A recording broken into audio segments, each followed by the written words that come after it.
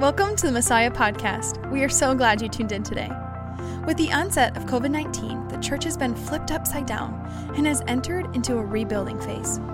So, we have turned to Nehemiah and the story of God's faithfulness through rebuilding the wall of Jerusalem to find hope. We hope the Lord quiets your head and heart to hear truth and be challenged through His Word. Without further ado, let's dive into Pastor Ed Derner's message. Good morning, everybody. Grab a Bible, if you will. Before we get to Nehemiah, we're going to turn to Deuteronomy chapter 4. It's the fifth book of the Bible. If you notice, the Bibles are back in the pews. And so if you'd like a Bible, take one as our gift to you.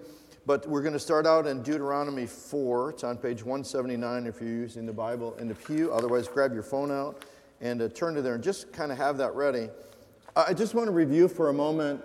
We're in the last chapter of Nehemiah, so if you're just joining us, you know you're joining us for the last chapter of the book. And so let me kind of fill you in really simply.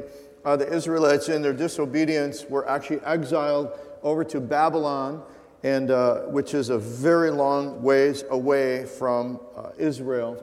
And while they were over there, God put it on Nehemiah's heart to actually come back, and he noticed the walls were broken down and rebuilt the walls. Then it was the first time that the Israelites were able to gather for worship. They had not done this in 70 years. They gathered for worship. They gathered around the Word of God. They began to change their lives, and they started to listen and be in community as just a group of believers. And they had never done this before, so it was absolutely amazing. But what happens to all of us is that the novelty can very quickly wear off. And so today, as we look at the last chapter, I kind of wish that there was no last chapter, but it's reality. That if we would have stopped last week with the obedience of the Israelites, the excitement of the Israelites, all is good, they're on the right track, they're on the right path, all great. And then comes the last chapter, and then we're going to find they quickly drift away and start falling away from God. But we need to address it because that's our human nature. So as we've been rebuilding in the summer, we're not over. Now we look to the fall to say, how can we keep growing and learning and studying more and get closer in our relationship with God? That's really what this is about. So I want to ask you a question today, and simple question, but sometimes hard to answer. How healthy are you? Just let's try to answer that question. Now you can answer that question spiritually, emotionally, relationally, mentally, physically. How healthy are you? You might recall from last week, we talked about there's a natural flow from our bodies, just the way we are, that wants to tend towards unhealth. It's natural. It's natural spiritually to drift away from God. And I'll circle back around in a moment. But yet our bodies crave and they thrive on becoming healthy, but we know that they're naturally degenerative. You know that our bodies aren't getting better with age, are they? It's getting harder with age, just all the health issues, and so our bodies naturally become unhealthy. And what we have to ask is, what are we doing and what are we actually feeding it? Because that's either going to help us be more unhealthy or better healthy. So it's the impact. I mean, let me just tell you, it's the impact of sin. It's not necessarily what we're doing. It's just this impact of sin. God told Adam and Eve, the day you eat the fruit, you're going to die. And they didn't keel over dead. But what happened was they didn't realize that their bodies began the process of dying. And so ever since we're born, I mean, there's a time where our bodies are growing, and then there's a whole lifetime of our bodies are slowly dying. And then what do? Are we just going to kind of let it happen, or do we fight against it? Do we try to do something against it? Which is why society is not necessarily going to get better in and of itself. We will get more degenerate, if you will, and it's going to naturally get worse. Not all that different. You know, I've been enjoying my time out in the garage, and cars don't naturally get better. Did you know that? They just don't. It just seems like they get worse. which is why we have to repair them to get them the way they were. And then they just slowly get worse. I was out there yesterday working on my daughter's car, and she needed a part, and I ran to the store, and they didn't have the brand I like. They had a different brand, and I said, "Would you put this on your car?" And the guy said, "No." I said, "That's all I needed to hear.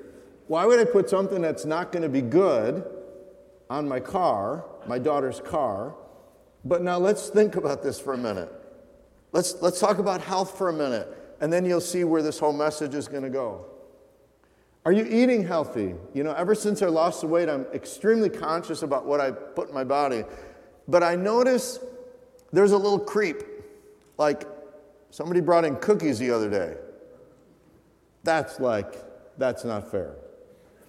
So I was in the garage yesterday by myself, and I ate a whole row of cookies. I knew I shouldn't, but I did. So I'm noticing I'm starting to eat a little bit more candy. I'm starting to eat more cookies. Went to a wedding reception last night. I went for broke and had 2 cupcakes. See, not naturally, by choice, don't eat sugar and flour. But yet I notice a creep, like, just a little, a little chocolate, a little bit of this, a little bit of that. Pretty soon, I'm gaining a lot of weight. Isn't that natural? I mean, don't we do this? Like, it just happens. And you have to fight against it. Now let's talk spiritually. Remember last week the analogy I gave you? That it's like a river and you're close to God. And if you just stop paddling, you're going to go down the river and you're going to get further and further away from God. And here's 3 things I'm going to encourage you to think about today. Recognize where you are is number 1. Where are you? Where are you health-wise? Spiritually, physically, emotionally, mentally, relationally. Where are you?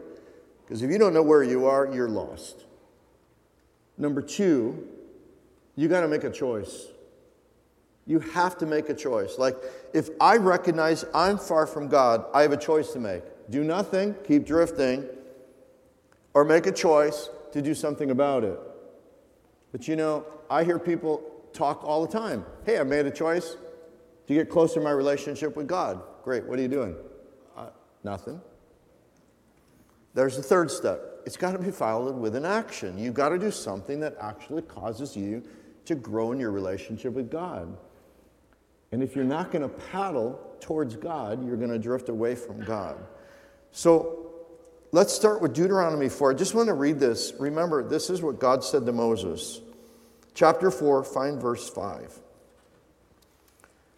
"See, I have taught you decrees and laws as the Lord my God commanded me, so that you may follow them," there's action, "in the land you are entering to take possession of it.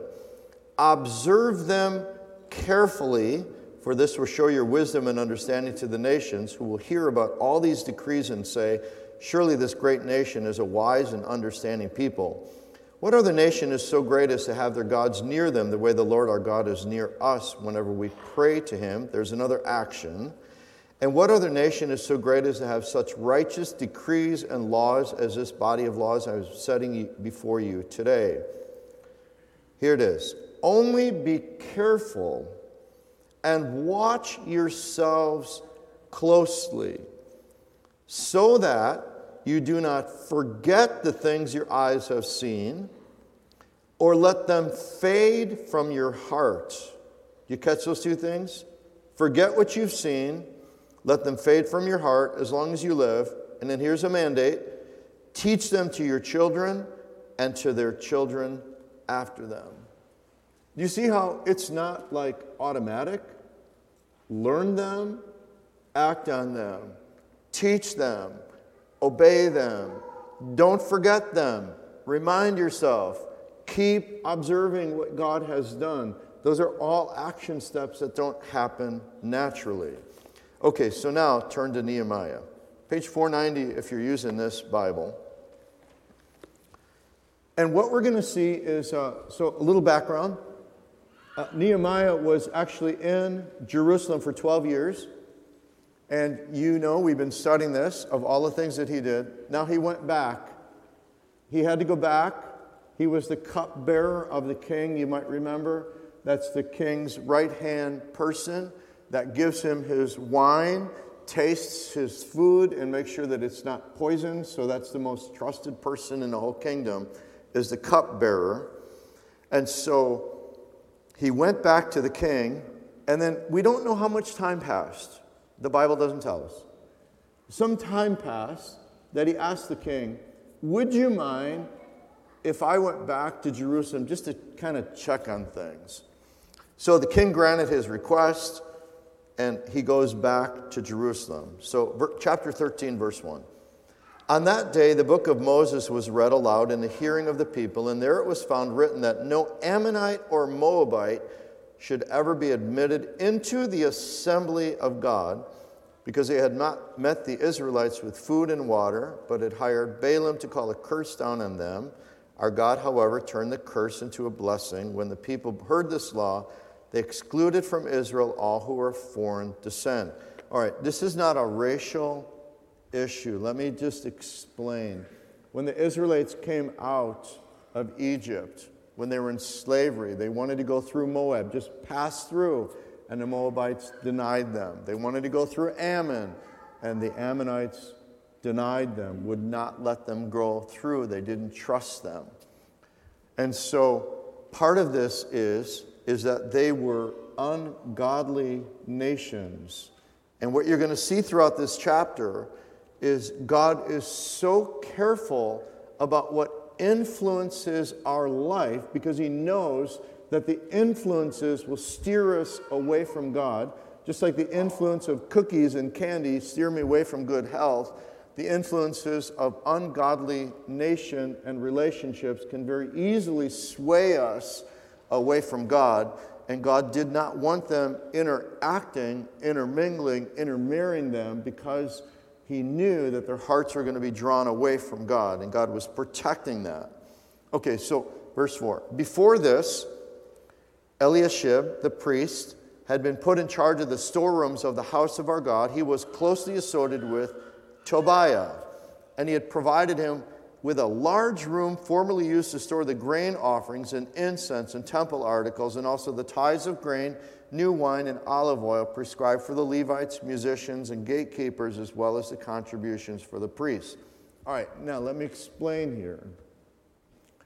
Tobiah, if that name rings a bell, you can go back and read it in chapter 6 of Nehemiah. Tobiah led the efforts against Nehemiah to discourage the building of the wall. He was part of the deception, the lies, the accusations, the false accusations to intimidate Nehemiah. He happened to marry an Israelite person, and so somehow he kind of got on the in, where he was on the attack. Now he's actually like inside, not just inside. The priest cleared out all the godly things on the temple, cleared them out, and put this person and said, you can live here in the temple. Which, everything about that is just wrong. Okay, so verse 6. But while all this was going on, I was not in Jerusalem. For in the 32nd year of Artaxerxes, king of Babylon, I had returned to the king. Sometime later, I asked his permission and came back to Jerusalem.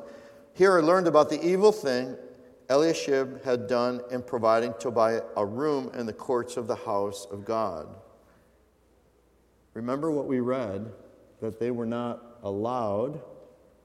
Not only are they not allowed, but now he's actually in the temple itself, in the courts of God. I was greatly displeased, and threw all Tobiah's household goods out of the room. I gave orders to purify the rooms, and then I put back into them the equipment of the house of God with the grain offerings and the incense. So let me just pause here. That's the first thing that he found. Like, whoa, I left, and what happened to you? Why are you so disobedient? See, you know, one of the reasons why we gather in church is that it helps to hold us all accountable to what God wants us to do. And when we don't have that, And Nehemiah was holding them accountable, and then Nehemiah leaves, and then there's the drift, there's the creep, there's the falling away, until finally it's something that's so blatantly obvious to Nehemiah, but obviously not to the people. See, isn't that how it happens?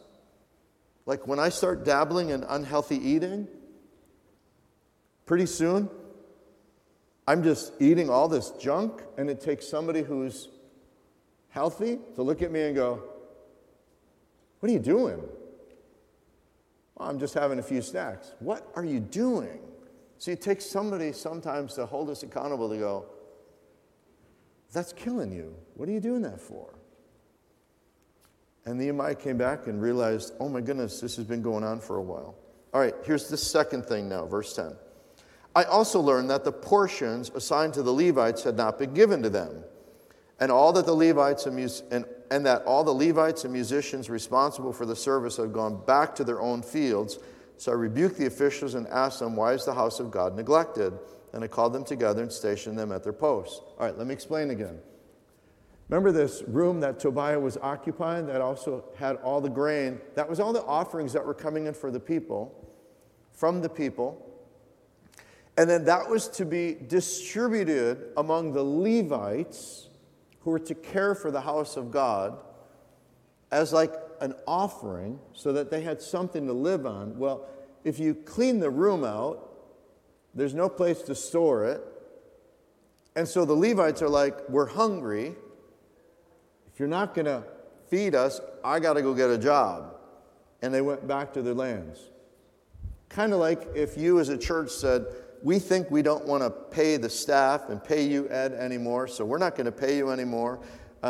After a while, I would have to go get a job. That's kind of the same thing that was going on. But they couldn't afford to have the Levites, so they all had to go back. So now, all the godly things are all being neglected. That's the second thing. Now we're at verse 12.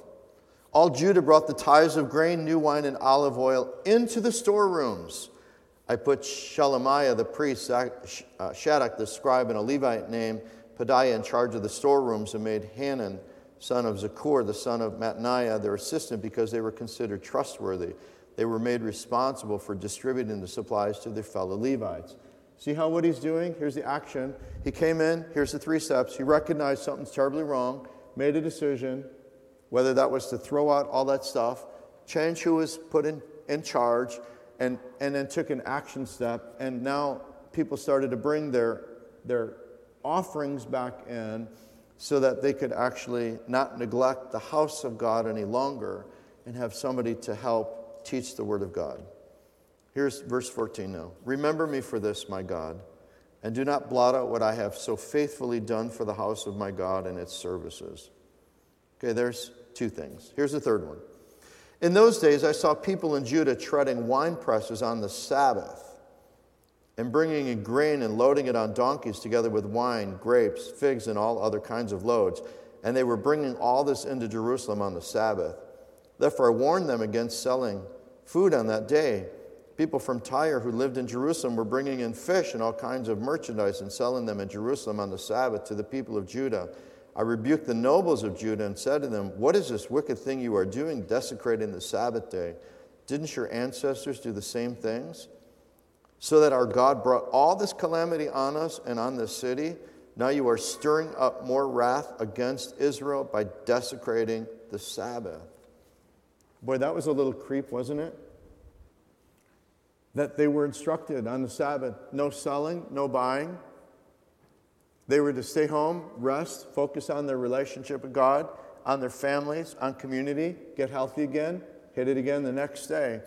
And this is where it crept in. Somebody came in, a merchant came in, and, "Oh, I'm a little short on salt." Go over, buy the salt, go back home, "Oh, I'm short on this." And pretty soon, the marketplaces are out on the Sabbath. See, it didn't happen in a day. Most of where we get to doesn't happen in a day. It happens with that first cookie.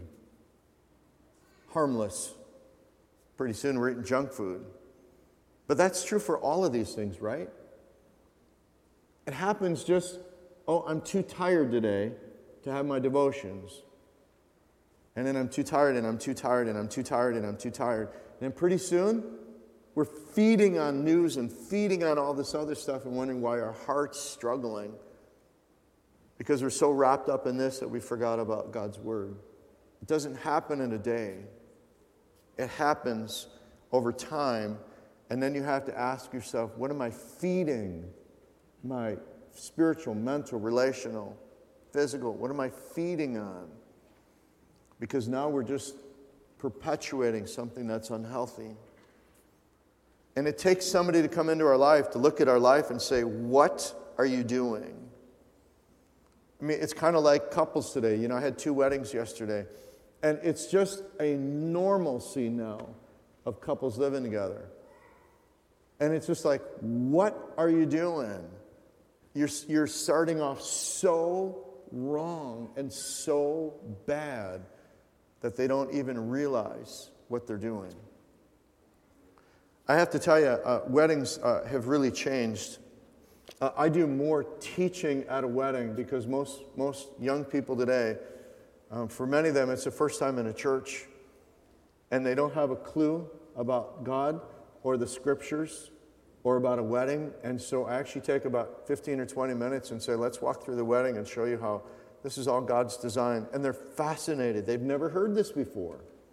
They've never heard that weddings are so biblical, and why do we do it, and what is a wedding, and it's not living together, and it's not sleeping together. It's something that God does. And I'm noticing this younger generation doesn't know. But remember what we read in Deuteronomy? Teach your children and their children, because they don't know. Okay, so let's continue. Verse 19. When evening shadows fell on the gates of Jerusalem before the Sabbath, I ordered the doors to be shut and not opened until the Sabbath was over. I stationed some of my own men at the gates so that no load could be brought in on the Sabbath day. Once or twice the merchants and sellers of all kinds of goods spent the night outside Jerusalem, but I warned them and said, why do you spend the night by the wall? If you do this again, I'll arrest you. From that time on, they no longer came on the Sabbath. Then I commanded the Levites to purify themselves and go and guard the gates in order to keep the Sabbath day holy. Remember me for this also, my God, and show mercy to me according to your great love. All right, here's the 4th thing that he noticed. Moreover, in those days, I saw men of Judah who had married women from Ashdod, Ammon, and Moab. Half of their children spoke the language of Ashdod or the language of one of the other peoples, and did not know how to speak the language of Judah.